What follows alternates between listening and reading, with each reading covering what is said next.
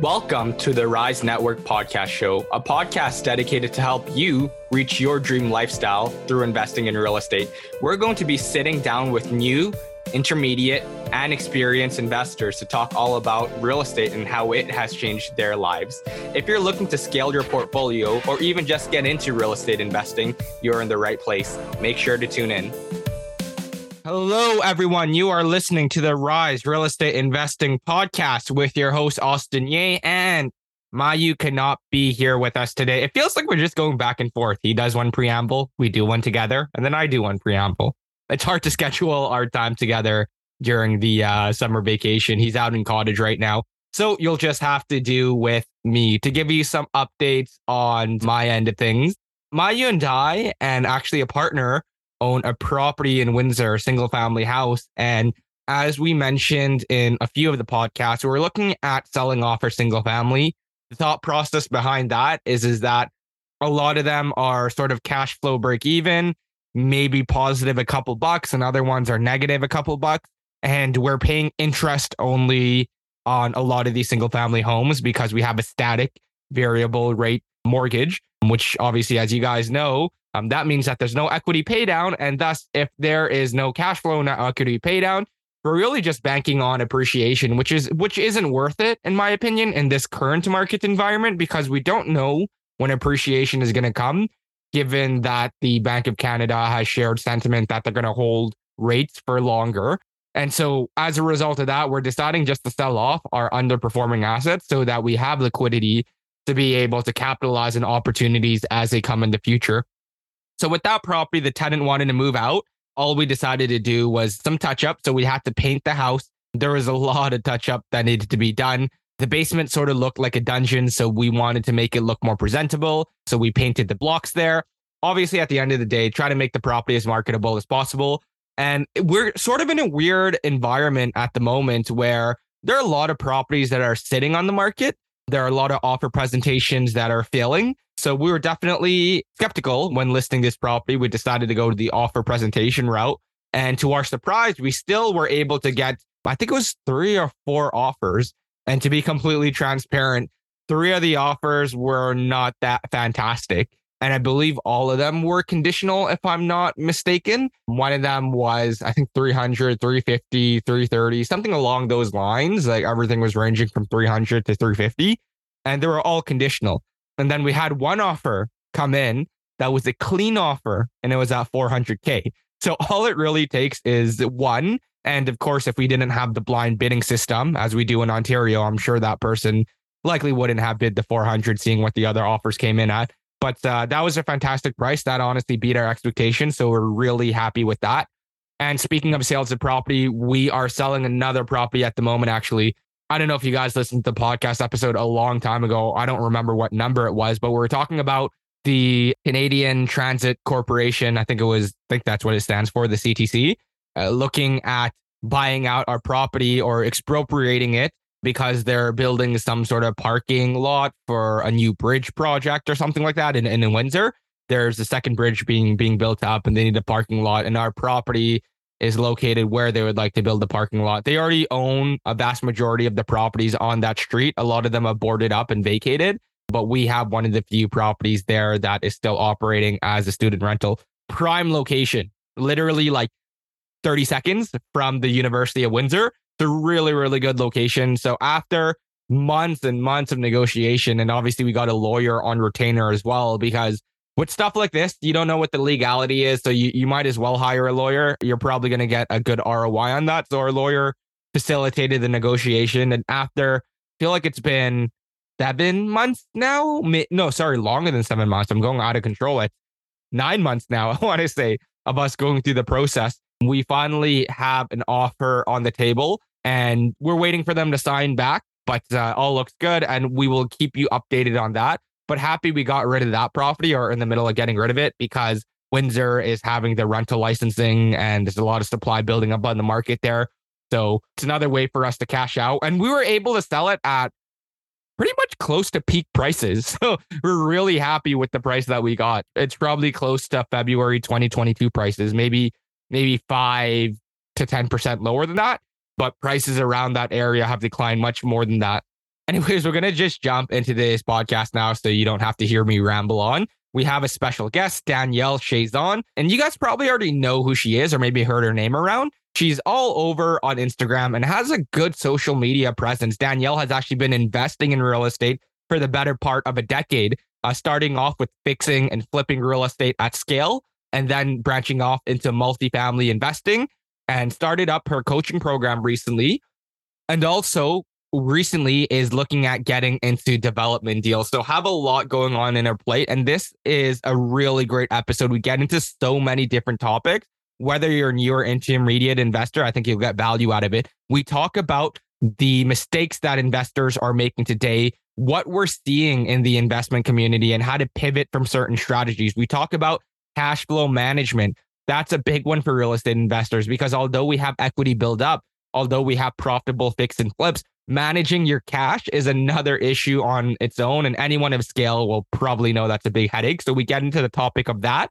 We get into the topic of multifamily investing, why Danielle ended up selling most of her multifamily investments. We talk about systemizing businesses because she has multiple, and so many other topics. I'm sure you guys are going to get a lot of value from this. And before we jump in, just make sure to rate us 5 stars on Apple, 5 stars on podcast. Share this with a friend if you enjoy it. Honestly, our numbers have been pretty stagnant right now. So, I mean, Mayu and I are not sure if we're getting any new listeners or what's going on. So please show us some love by leaving us a 5-star review to give us some confidence there. Anyways, I'm sure you guys will enjoy this episode. So let's jump right into it.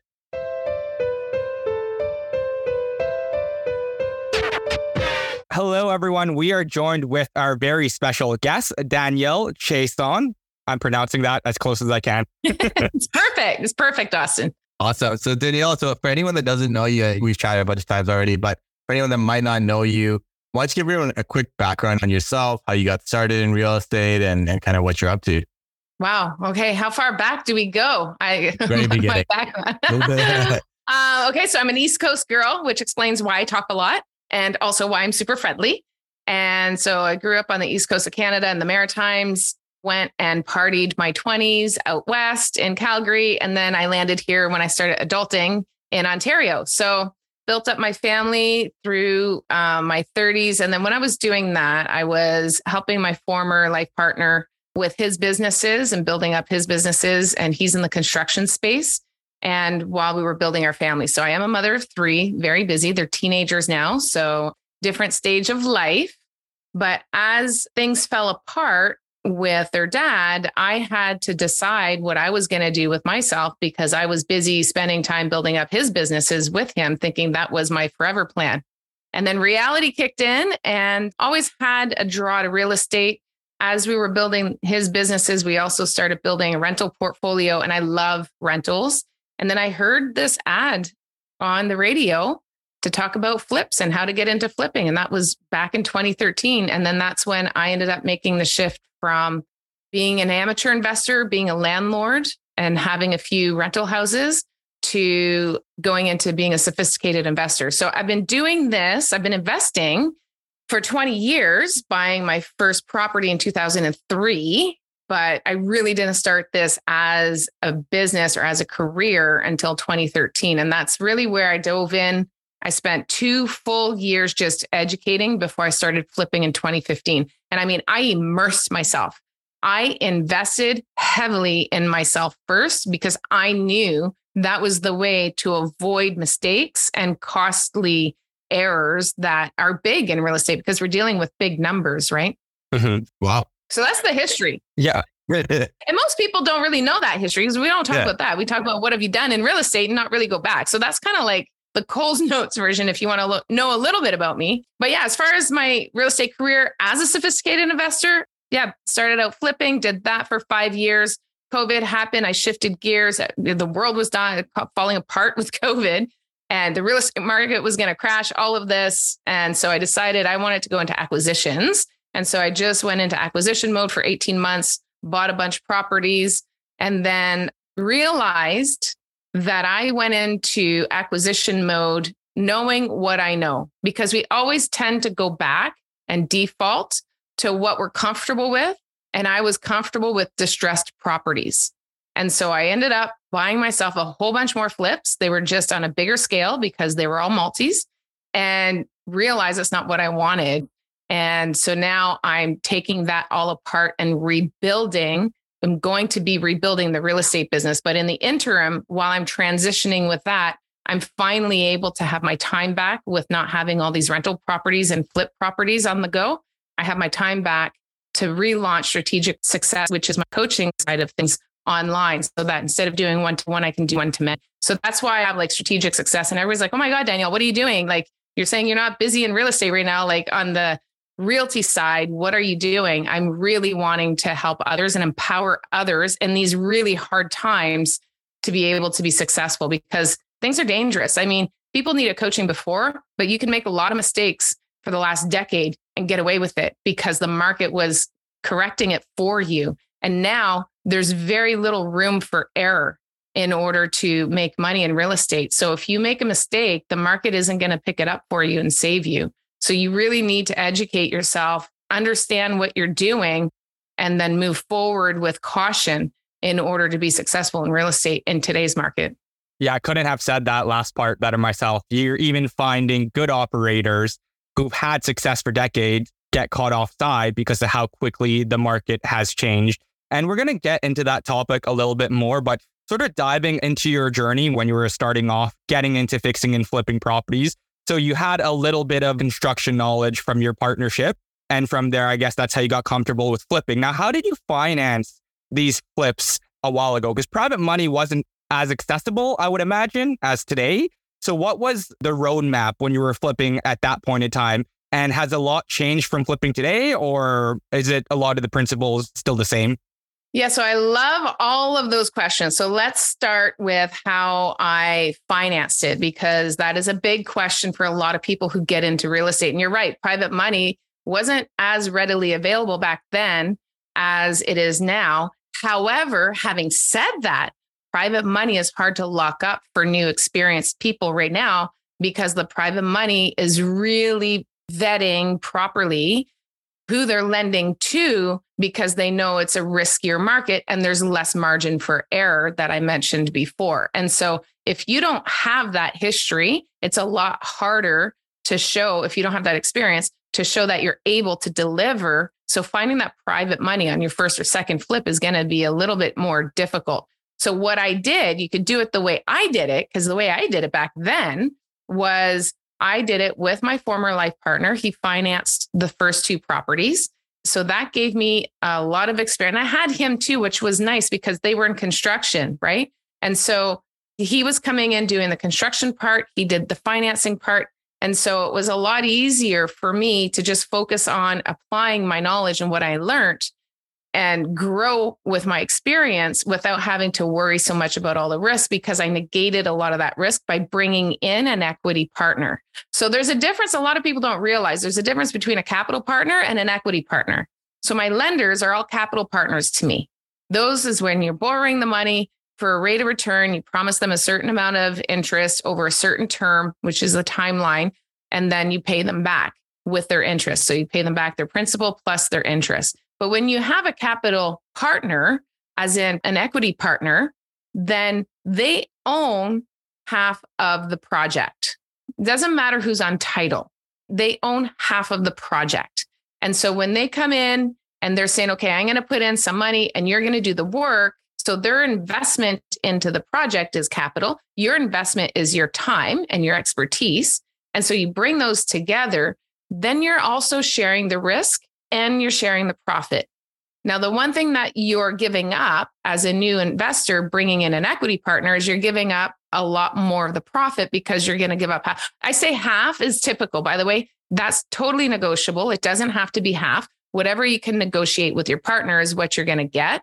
But what's typical in the market for a JV partnership with an equity partner and a working partner is 50-50. It could be different. Like I wouldn't do 50-50 because I bring a lot to the table. So I would do a bigger split. But as a new investor, that's a fair start. So let's say it's 50-50. You're going to give up half the profits instead of, say, 12 or 14% on the capital they're bringing in, which is going to be a lot less of a payout. But you're also negating some of that risk because the equity partner is bearing that risk.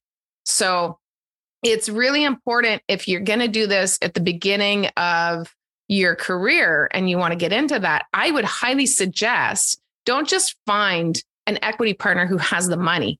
Find an equity partner who maybe has been there, done that, and don't want to do the work anymore. Somebody like myself or other real estate investors maybe that have moved on to bigger projects and they're dedicating their time to bigger things, or maybe they built a business and they have a restaurant, or they got another business venture, but they still want to invest in real estate. They just don't want to be the one doing the work, because they're going to help you through that process and always be able to coach you and have support for you. So as you're implementing what you've learned and you're actually doing the flip, you have that kind of security blanket. And if you make a mess, then they can come in and help clean it up too. So that negates a lot of the risk as a new investor. And I'm telling you this because just last night I was on a call with a student who was a new student, didn't have the experience, got together with an equity partner, also didn't have the experience, and they're underwater right now. So what happened is they ended up over renovating the project. So now what they put into it versus what the properties are worth is less. And now they're struggling trying to figure out how to fix this. So I'm helping him through that. But this is a very common narrative that you're seeing right now in the marketplace. So if you're a new investor and you want to do this, find an equity partner, but it'd be great to find an equity partner who has some experience to help you through it. Yeah, that totally makes a lot of sense, because I've actually had this conversation with someone who has a pretty good cash reserves, and they asked me if I wanted to partner up with them on a flip. Given I'm on the more, I wouldn't say I'm like intermediate to experienced side, I didn't want to do an equity split in flipping, right?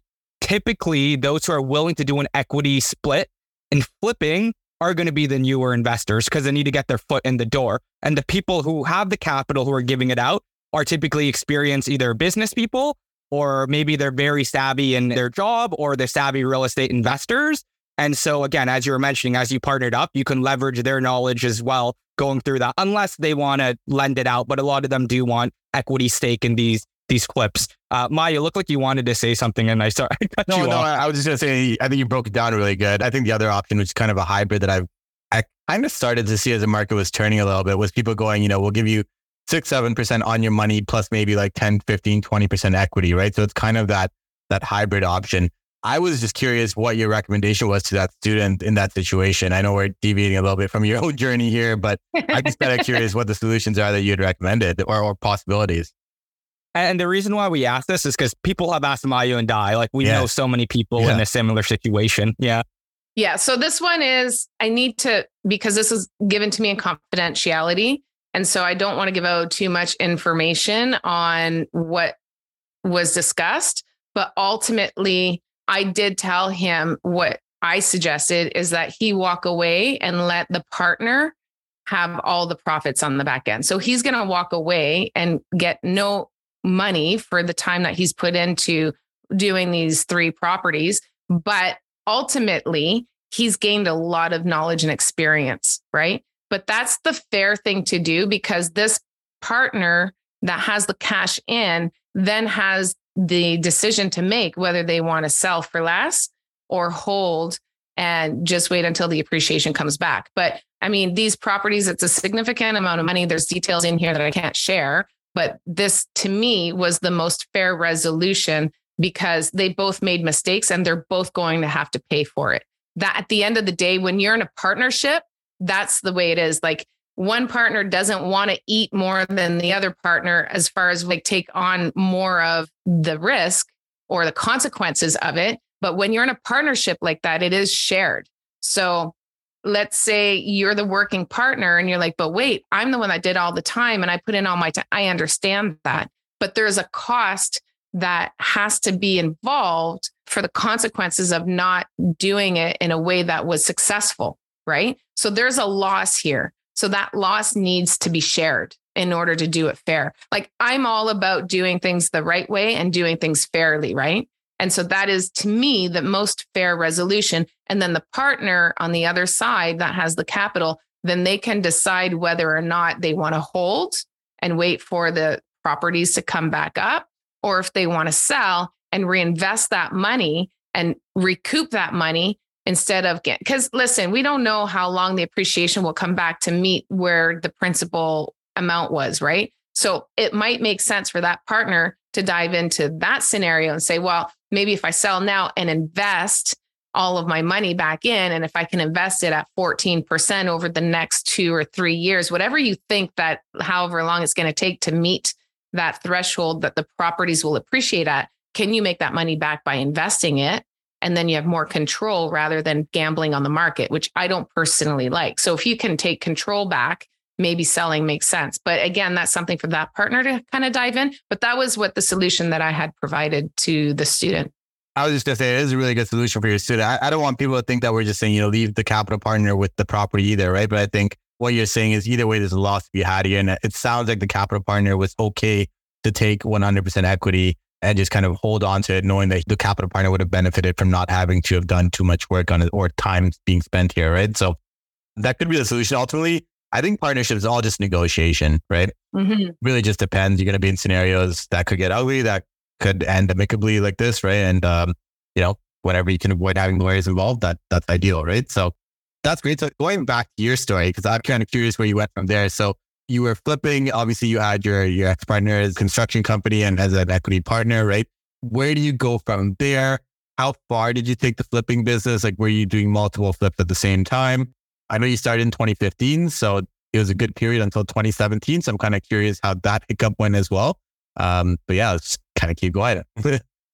Yeah. So I flipped for 5 years. And during that time, I did one at a time. So what I would do is I would there's like 3 phases of a flip. There's the acquisition process, the renovation process, and the disposition process, right? And so one of the biggest mistakes that people do, by the way, if you want to get into flipping and you've never done it before, when you're flipping, you have to understand a flip isn't the time it takes to do a flip is not the time it takes to renovate. The time it takes to do a flip is from close to close, which includes from the time of acquisition. And then you got to do your permits and get all your paperwork and your contractors and everything else in place. There's a lot of prep work before the renovation. And then there's the renovation. And then the disposition. Back when I was flipping, I could sell a property and I could list it and sell it and be closed on it within 30 days. Now you're looking at back to a stable market. By the way, just for those of you that are listening, 3 months right now to sell a property.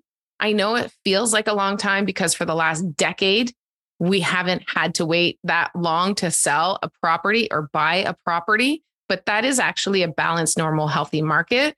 And so that is where we are at right now. So we're looking at, you have something on the market, maybe it sits for a month or 6 weeks. You've got another month to 2 before close. So make sure when you're running your numbers, if you want to do a flip, that you have that 3 months window added on to however long you think it's going to take to complete the reno project. So a little bit of a sidebar there, but yeah, when I was selling, it was quick, right? And when I did it, so the first phase, again, back to the 3 phases, I would go and I would acquire projects. So then while that project would be in the renovation phase, I would go and look for the next one. So I'd set up the renovations. And then once I got the guys going on that one, I would go and look for the next one. So by the time I would find the next property and get that one closed, the first renovation project would be in the closing out stage. So I'd be in the disposition, the reno would be done, and I'd be selling it. So that by the time I start the renovation in the second one, then the guys would be done and they'd be going into that one. Does that make sense? So that I was always just moving my crew from one flip to the next. So I was doing one at a time in the beginning. You had your own in-house contracting. Yeah. Group. So when I first started, it was my former life partner's company that was doing it. Right. So by the way, thought it would be easier, not necessarily, because when the boss is your husband, ultimately I'm not a client. And so my jobs always came last. So they took way too long than they should have to get completed. So in hindsight, going back, if I could change it, I would absolutely do it with a contractor instead of doing it with him. But I learned a lot. And again, that was my security blanket. And that was what I needed to do at the time. So I don't regret doing that. But again, when you're dealing with a contractor, then you can get them in and make sure that they're on your job to get the job done a lot quicker. So a lot of people want to do it with a partner who has a construction company. Well, their clients are going to come first, right? Or if you're doing the work yourself, it's going to take longer. So those 2 methodologies of doing it, they work, but you're going to be holding that property for a lot longer, and time is money in a flip. And I didn't know that in the beginning. So you want to make sure that you can get in and get out as fast as you can. And the quicker that you can have that speed of implementation to completion, then the quicker you're going to be able to just rinse and repeat and generate more profit. So coming back to how I did it, that's how I did it, was one at a time, initially with his company. And then I started using contractors, and then I had a crew that I ended up just hiring. So I had a lead guy, and then I hired him, a laborer. And then if I needed extras, I actually used a temp agency. So like the cost of demo is ridiculous. So I used to use temp agency for demo so that that was kind of my gift to my guys so that they didn't have to worry about doing all the heavy lifting. Quite literally, I would get 4 guys, do demo in 2 days and be done with it. And I would be there with them doing it because, well, it's kind of fun tearing shit up.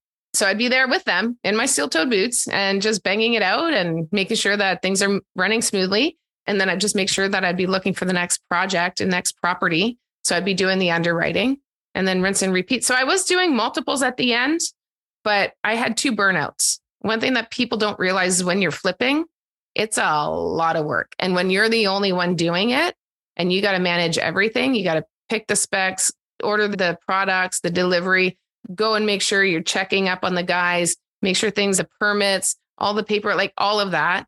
Setting up utilities, setting up the closing process, all of that. It was a lot.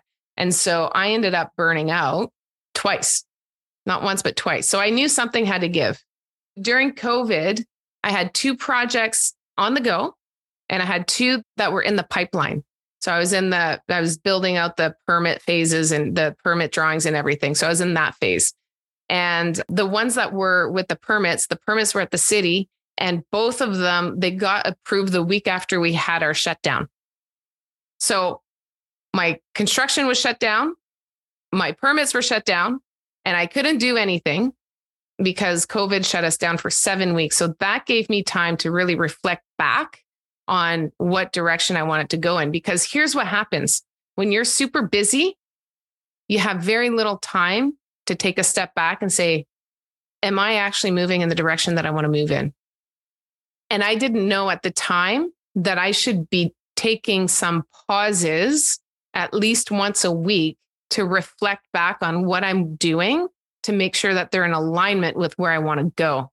And it's really, really important to do that. Otherwise, you get into a reactive phase, which is what I was doing. I was just reacting, getting things done that needed to get done at the time. And I really wasn't planning properly to be moving in the direction I wanted. So when we had that 7-week shutdown, it gave me the opportunity to sit back and go, wait a minute, is this truly what I want to be doing? What was my plan when I started this? And my plan always was to start flipping in entry-level homes, low-priced homes, learn the construction, make my mistakes on the lower-priced homes so that I could do one of 2 things, move into multifamily or move into high-end flips, meaning multi-million-dollar homes. And after flipping for 5 years, I knew multifamily was where I wanted to go.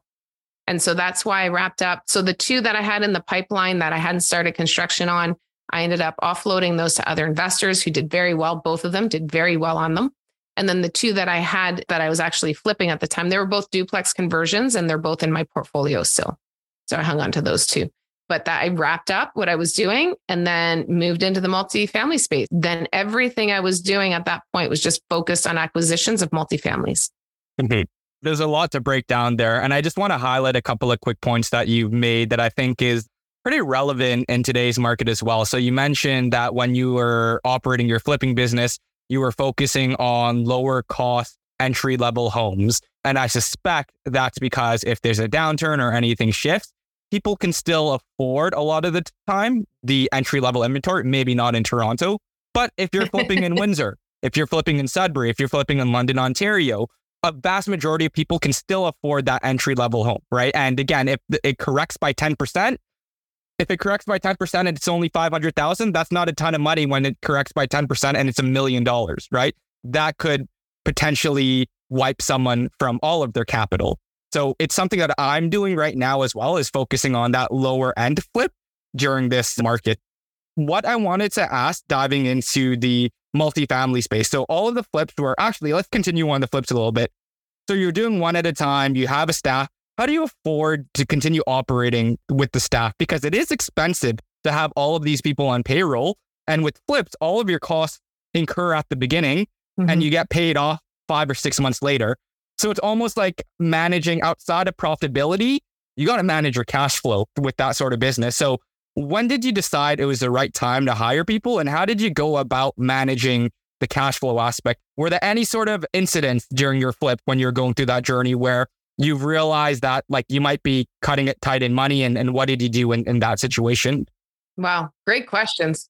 I don't even know all of Austin's questions. What were they, Austin? So it's like, A, how did you money manage? B, what did you hire people? And then I feel like there was the third question there that I might have missed now. Yeah, the third is like if the money got tight because of cash flow issues, like how do you even go about solving that? Yeah, great questions. So what I will say is this. I was blessed with having a big HELOC on my house. And so I leveraged everything. So I did the first 2 projects as JVs with my former life partner, but then moving forward, I ended up using private money. And I actually was working at trying to get credit from B lenders, but I just found it so tedious and I needed to close fast and I needed to move. So I ended up really quickly, I just moved away. I think I did 1 with them, and with their fees and everything that they had and the loopholes, like very quickly, I realized out of convenience, I was willing to pay a little bit more and deal with private money. So I ended up working with private lenders very early. To answer your question earlier on in the podcast, I got my private lenders initially through mortgage brokers.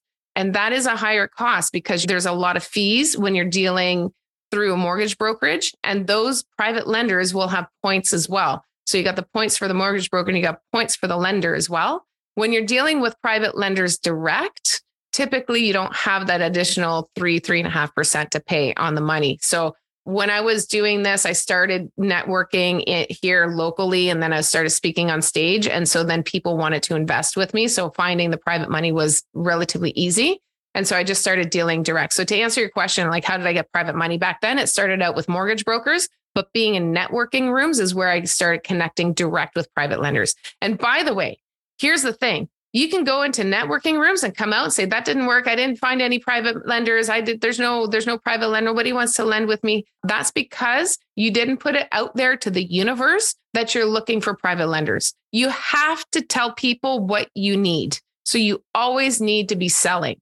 If you're not telling people, I'm looking for my next couple of partners, equity partners or capital partners in order to do the next 3 or 4 projects. If you don't tell people that, and if you're not singing it from the top of a mountain, how are they supposed to put their hand up if you're not putting it out there, right? So make sure you go put it out there. Make sure you let the world know what you're needing so that the universe can bring it to you. So you have to put it out there first so that the universe can return it. So anyway, so that, again, little sidebar. Sorry, I squirrel a lot, guys. So at the end of the day, that's how I got into dealing with private money. So when I started flipping, though, private money was really hard back then to do renovation costs. So when you're over leveraging, we didn't have back then borrowing with private lenders based on the ARV. Back then, it was always only on the value of the property as is.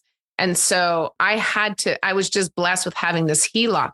What I'll tell you, if you're a new investor and you don't have a HELOC, talk to people in your network, your friends and your family that are close to you. Somebody has a home equity line of credit that can finance your renovation. So if your line of credit is at 8% and you give them 14, that's going to make the deal work. As long as the numbers make sense, that's going to make the deal work for you so that you can actually get the project done. So that's what I did is I leveraged my HELOC. And then, moving forward, I just rinse and repeated, right? Now, having said that, there is a huge money game. People just don't talk about this. It's one thing to flip, but it's another to manage money. It's a whole different ballgame.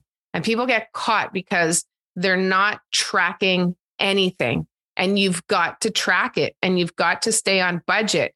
And if you don't, you will get caught. You will.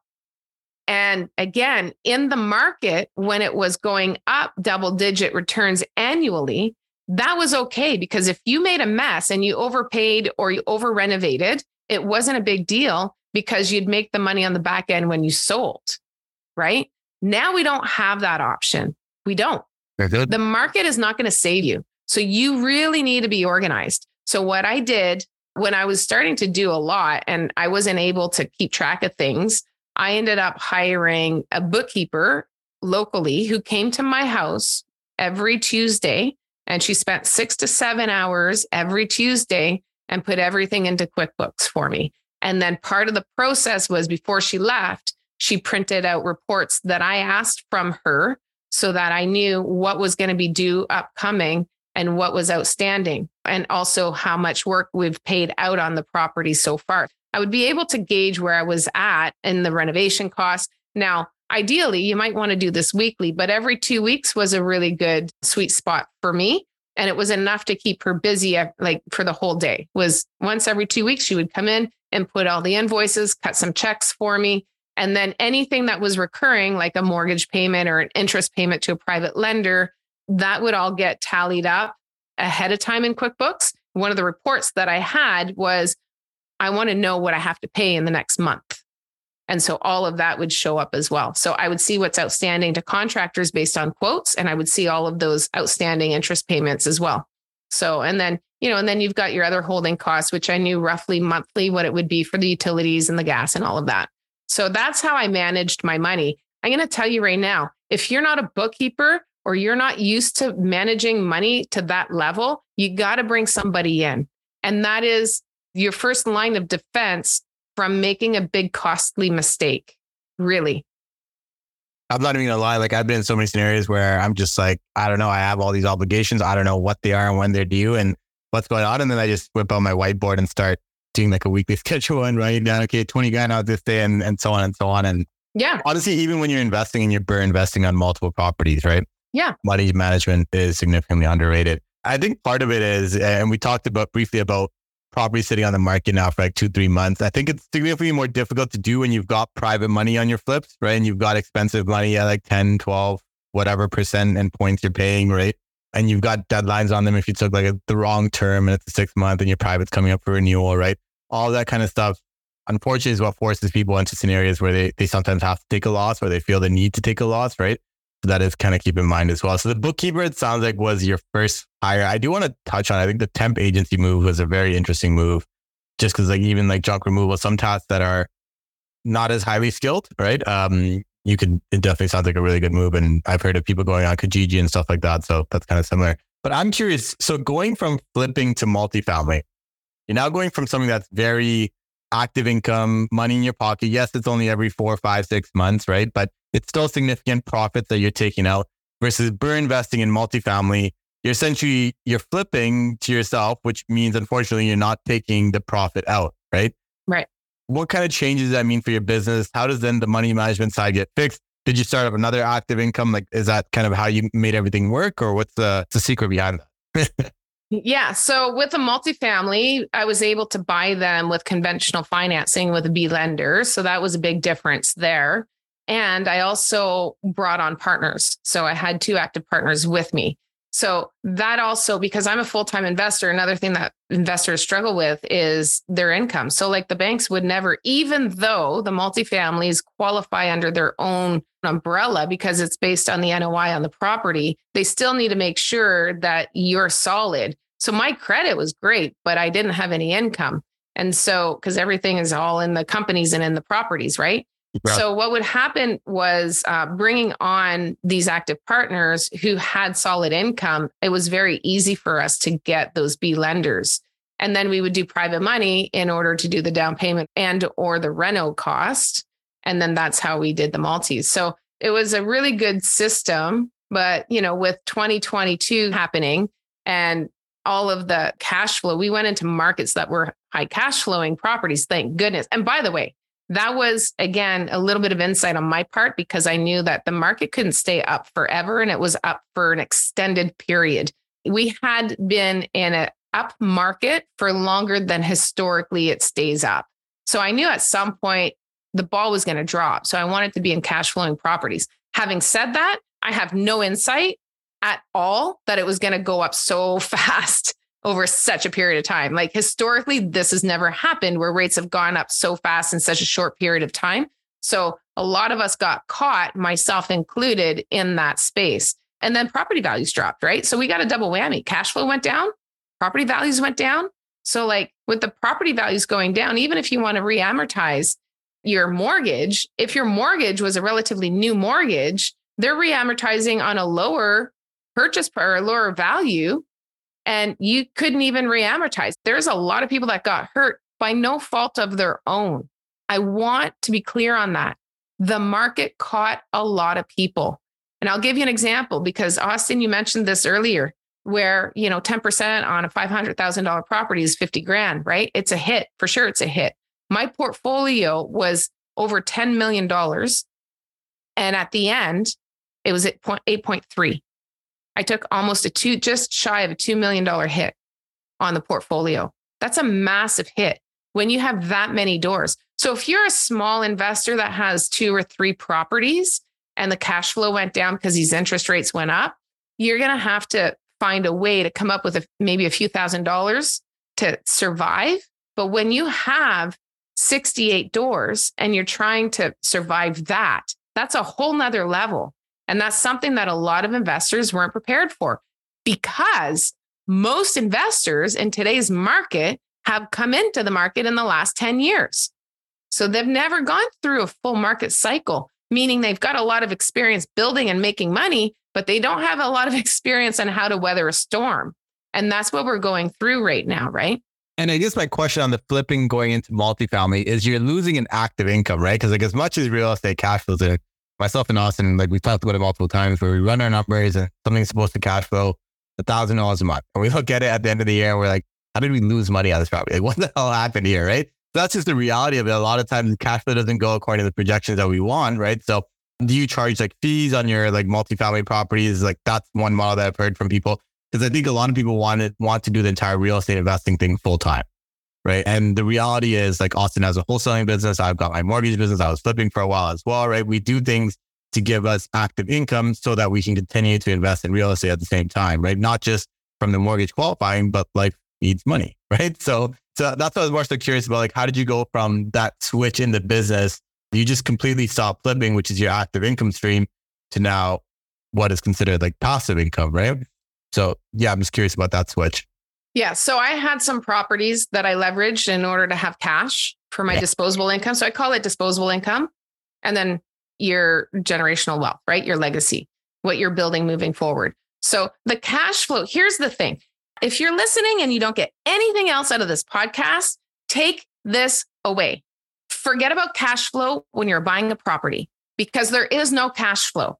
There might be cash flow on the bottom line at the end of the month, that there's money coming in and you pay your holding costs or whatever on the property.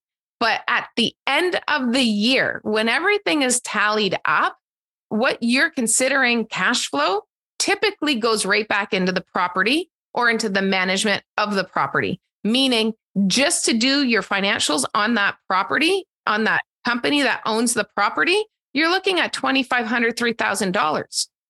Like, do the math on that. That's $200 plus a month that you need to be cash flowing just to do your financials at the end of the year. That's not including repairs and maintenance, right? Repairs and maintenance, you got to be looking at 0.5% of the value of the property, at least, to be putting back into repairs and maintenance. So like, and this is where a lot of people, they are like, I'm going to quit my job, go into real estate investing. I'm going to buy a whole bunch of properties and cash flow. No, the cash flow game comes long-term, year 7 to 10, if you don't refinance. Right. But if you have a new mortgage, and when I say refinance, refinance to like pull equity, to pull out some equity, right? Not refinance to like extend your amortization period back out. That will actually create more cash flow for you if you're now stabilized and you want to live off cash flow.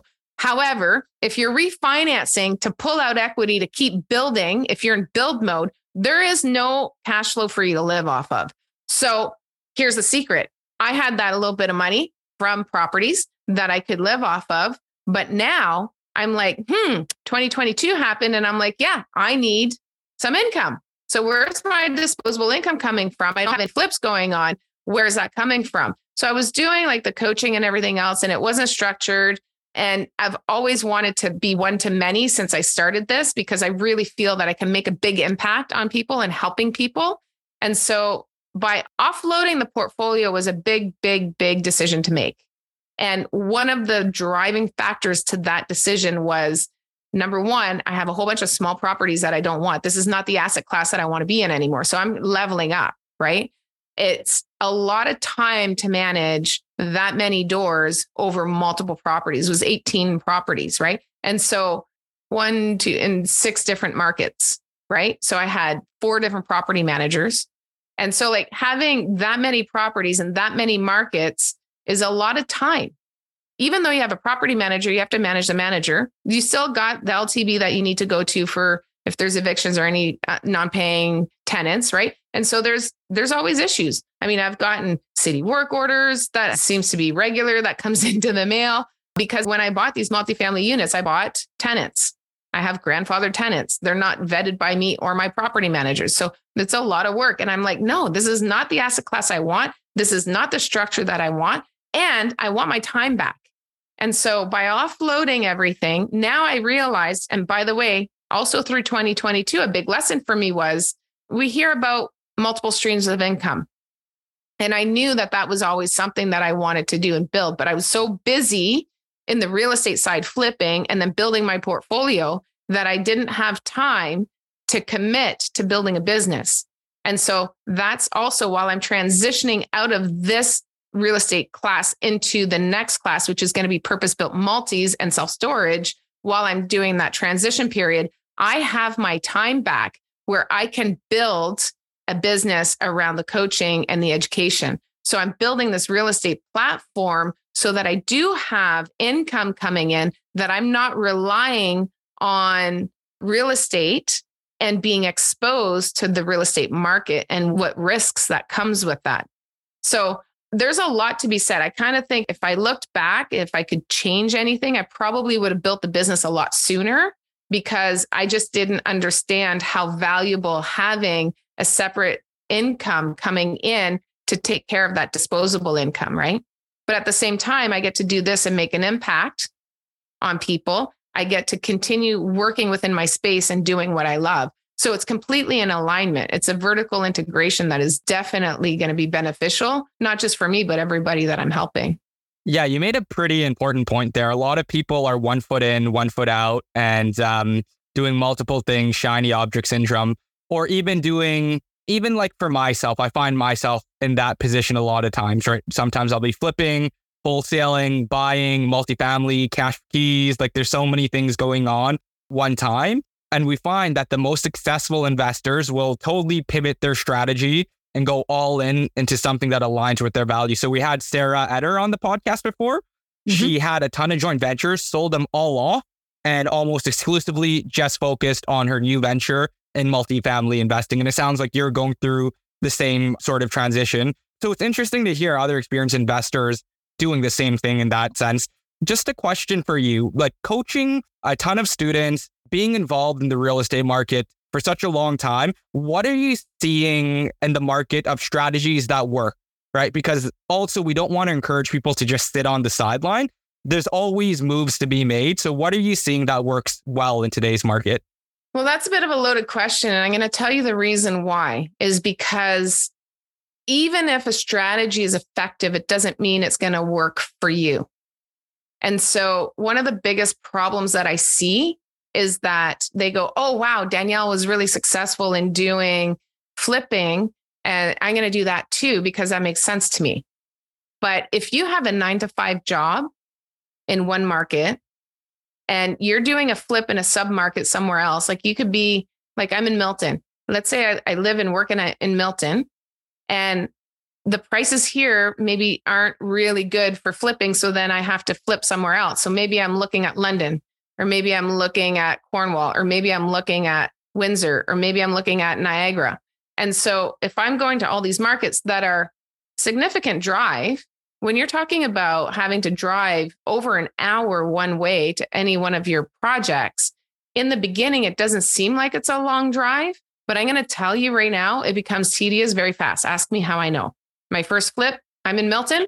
My first flip was 2 hours in Port Hope, east of me. My second flip was 2.5 hours in Sarnia, west of me. And I did them both at the same time. So I had 5 hours between the two projects that I was working on. And it's just eats up your time. It's just not really effective use of your time. And so if you're working 9 to 5 and you're going into flipping and you're having to do it in a market that's affordable, you're not going to be able to hold your contractors accountable, because when do the contractors work? They work 7 to 5, 8 to 5 on site. If you're lucky, if you're not there, the hours might be 10 to 4 or 10 to 3, right? And so when are you going to go? And they work Monday to Friday, not the weekends. So you can go evenings and weekends only to go check up on the guys and meet with them and hold them accountable and have conversations over what needs to be done, what needs to be repaired, what needs to be adjusted, all of that. You can't be there on site. So even though flipping is a great strategy, and I still think now, last year, 2022, in the summer of 2022, June happened. And I was like, guys, nobody should be flipping right now because nobody knows where the market is going. And it doesn't sound like they're stopping. They're full on. And I knew that at the time. So I said flipping wasn't good because it was too risky, because we couldn't adjust our projections well enough to be able to foresee where they were going. So yeah, flipping 2022, bad strategy. Now things have balanced out a little bit. I think flipping is a great strategy. You just need to be more conservative. But is it a great strategy for that person that's a high income earner that works 9 to 5? They can get the financing really cheap to help, which they need to, because if you're doing private right now on a flip, you're looking at 14, 15%. Like you're getting killed. So trying to make those deals work is really hard paying private money. So you really want to leverage the bank money, the cheaper money, if you can, because that's going to help you make that flip work. But high income earners can get that, but high income earners have a 9 to 5. So is it the right strategy for that person? I don't know. So it's really dependent. I'm really cautious about answering that question because there's still a lot of great strategies out there, but you have to pair the strategy to you and what works for you, right? So RTOs are still a great strategy. I think at the end of the day, you're not going to get the appreciation right now that we'd had in the past with RTOs, with rent to own, but you're definitely going to get some cash flow. And it's a way to start building your cash reserves to start doing bigger things. And that is great for somebody who's a high income earner who has a limit on their time, right? So they can put a lot of time, they can get that property under contract, they can leverage the cheap money. And then if they can do the RTO strategy, it works well. But somebody who's flipping really needs to have more time or flexibility in their job in order to do the flip, right? So there's different strategies that are working well. Wholesaling right now, there's a lot of people in pain. So wholesaling is really doing good. Having said that, some wholesalers are coming to me and saying they can't find anything, and other wholesalers are killing it. What's the difference? The difference is your negotiation. So if you want to wholesale, it's not as easy to just, say, okay, look, I'll buy your house cash and we'll close in 30 days.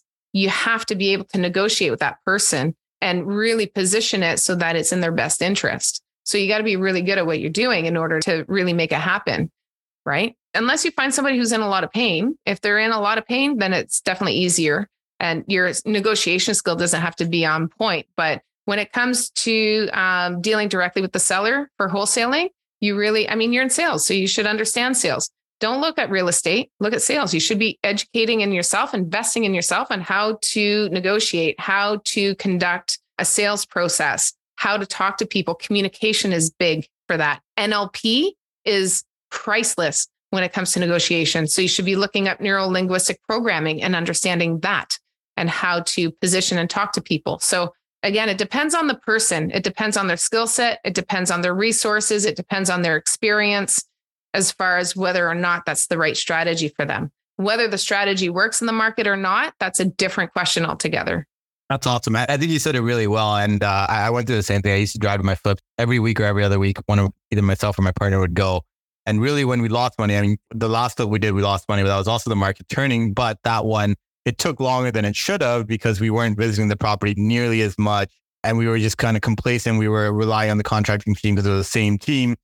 But then they start to, do 2 jobs at the same time, and like, where are they really spending the time, and so on and so on. Right. So, and I also think like a lot of times as investors, we talk about BRRRRs and we talk about multifamily and this and that, and everyone just assumes, there's kind of like one narrow path, right? But it's reality is if you want to buy with CMHC, and insured deals, and don't buy a BRRRR. Buy a turnkey property, keep life simple, right? If you're trying to do Airbnb, don't even buy real estate, just do the arbitrage model, right? So there's so many different ways or avenues, I guess, right? It's just figuring out what the right route is for the right person. So Danielle, I think this is a great episode. We definitely went longer than we normally do, but I think we covered a lot of different topics. And, at the end of the podcast, we usually like to ask our guests 2 questions. So the first question is, what piece of advice do you have for a newer investor in today's market?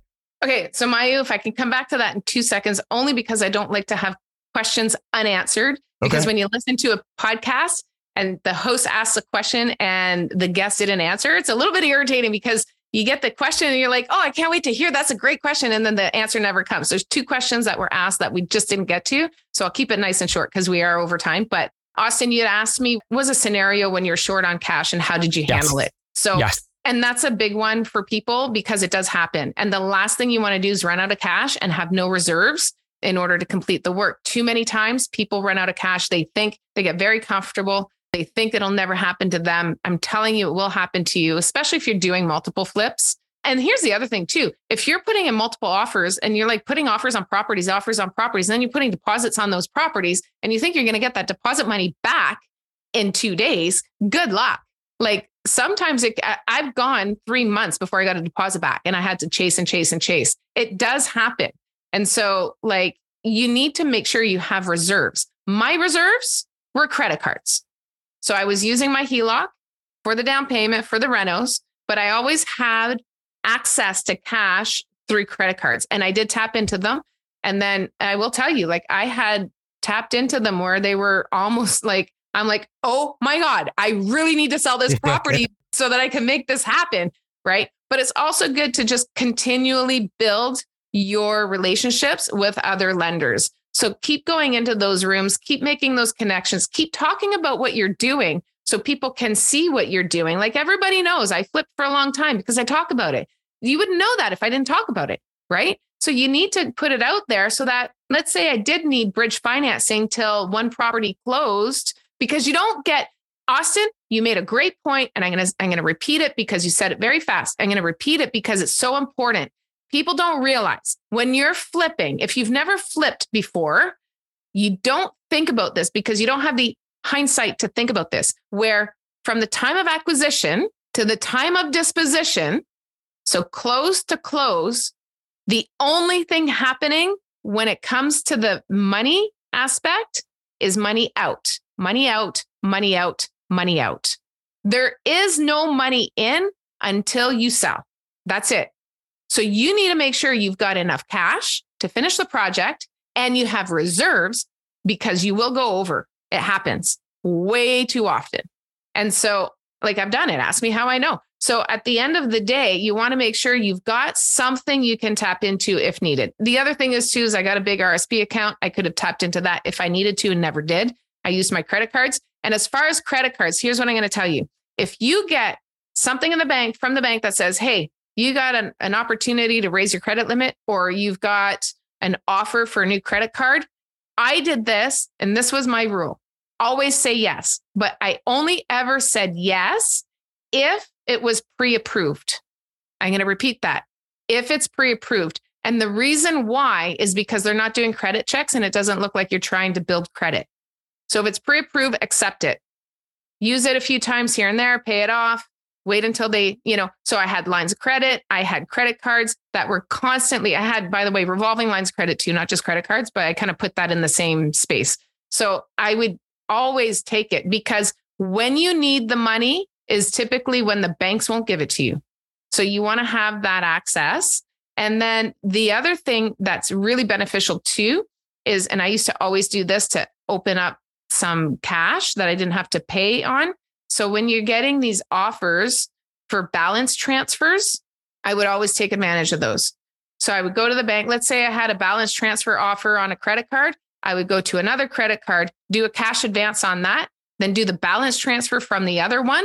So now I can unlock that money. So if I had $20,000 that I was able to do a balance transfer on, I would take another credit card, withdraw that $20,000, use the balance transfer, pay that down, pay zero interest. There is a fee. There's always a fee. It's 1% to 2%. Usually I've seen 3 recently where there's a fee for that, but that's one way of borrowing for a flat fee of 1% to 3%. And then that's usually for a year. That's a long time. And so that gives you money to play with a little bit. Now, don't do that if you're bad with money, because you have to pay it back. Okay. So again, there's a money game when it comes to running a business, and especially in flipping, that people don't talk about. So that's what I did when I was short on cash. So I always had that reserve between my lines of credit and my credit cards. That was always my backup plan. And yes, I got a cup twice. It's happened to me twice where I had too many projects, and I was like sweating going, oh my God, I need to finish this one and sell it because I'm starting to like get to the end here and this is not looking good. So the other question that you asked was when to hire. This one's going to be a really quick answer. If the thought crosses your mind, should I hire a bookkeeper? Then you already should have hired a bookkeeper. If the thought crosses your mind, should I hire a contractor? You've already passed the time when you should have hired the contractor. Should I hire an admin? You've already passed if the thought crosses your mind, you should be putting an ad. That's when you should hire. So coming back to your question, Mayu, sorry, did you want to unpack that, or is that good? No. I think that was really well said. I think you outlined both of the answers. I think a lot of this podcast was very relatable for newer investors, but I think more so talking about the market, just because we've dabbled in the market, we've dabbled on changes and how we've all kind of pivoted and ups and downs. But someone that's truly getting started in today's market, meaning like they're looking to buy their first, second, maybe third property, what kind of advice would you leave them with today? Or be conservative. Be conservative. It still works. And we're not in a terrible market. It's just not great because everything is perspective.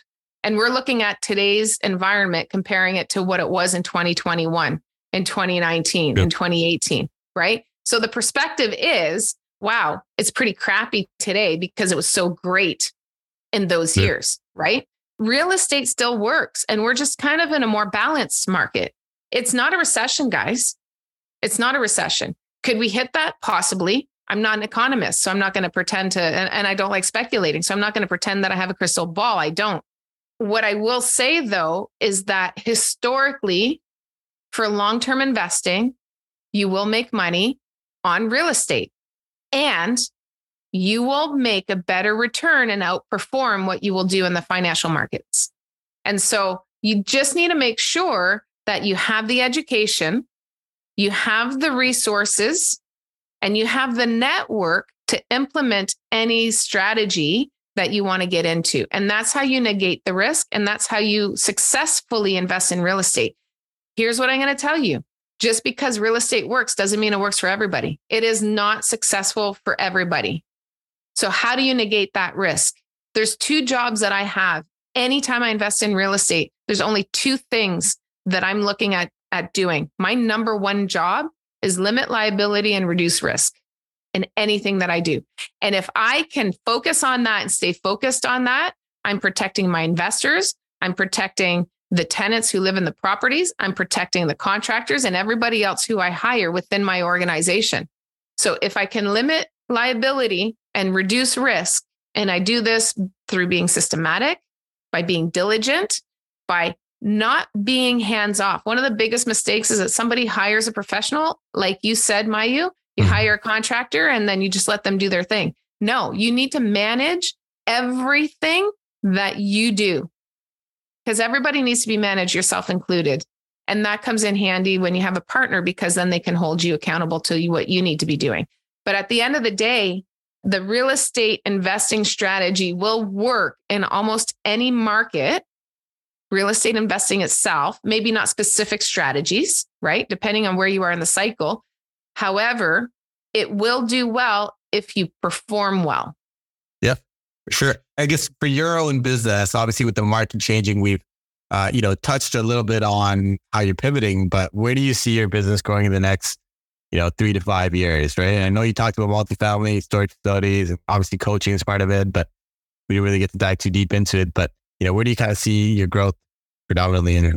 Yeah, you know what? So it's definitely going to be in strategic success. And then when I rebuild on the realty side, I'm going to be rebuilding a team on the realty side. And the thing is that I'm going to be in a position where, because the coaching business is exploding and just going, like, I am not limited geographically anymore because of having the online platform. And so I'm not just going east to west, but I'm also heading south. I'm not there yet because I'm still building the foundation of what I'm doing, but I intend to bring this on a massive scale. So that is really the core of what I'm doing right now. And I'm doing this over the next 24 to 36 months, where it's just going to be me being very intent. And what you said, Austin, just being hyper focused instead of trying to do 3 or 4 or 5 different things. This is all I'm doing. But when I get back into real estate, which I've already started conversations because of the brand and my name, people do want to work with me. And I do have some reputation that I can leverage. I'm working with land developers right now at working out how we're going to structure doing the new purpose built, because I want to build them. I don't want older properties anymore. I want new properties. And so now we're working together with, I have a system that I've developed on how this is going to work with land developers, where there's 5 roles in the process of acquiring the land, redeveloping it, building it, managing it on the back end. Those are each roles, and just creating beautiful partnerships with those roles so that we can have a conveyor belt style development process to have these self-storage and multi-family properties.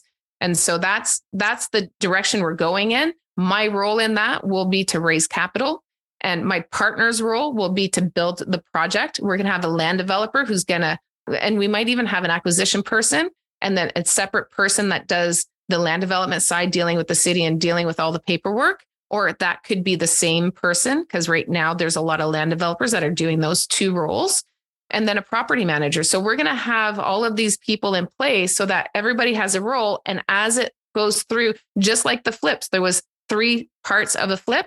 Well, here there's 5 parts of this. There's going to be somebody at every stage. I have learned the hard way, guys. I'm telling you, I have learned the hard way that I want to do everything myself. It is way better when you can partner with people that are in alignment with you, that can just focus on the same task and rinse and repeat. And what happens is they get really good at doing it. And your job becomes a lot easier because you're not all over the place and having so many different colored balls in the air. It's always the same colored ball. It's always the same ball, right? And so it's a lot easier to juggle with 1 ball than it is with 5 or 6. Does that make sense? Yep. Yeah. And I really like the systematic approach that you take with all of your businesses now, obviously, as you mentioned, learning lessons. And so you adapt from it. And one common thing that I've noticed with your businesses that I just want to bring to light is that you find partnerships where there's synergy. So flipping, you had the construction partnership. When it came to multifamily, you were partnered with other people who brought other unique skill sets to the table. And now you're pivoting towards your next 3 to 5 year goal. You're partnering once again with people who you'd be able to leverage skill sets off of, and they're able to leverage you and your brand as well. So that's what it's all about in entrepreneurship is finding the right partners who bring unique skill sets to the table.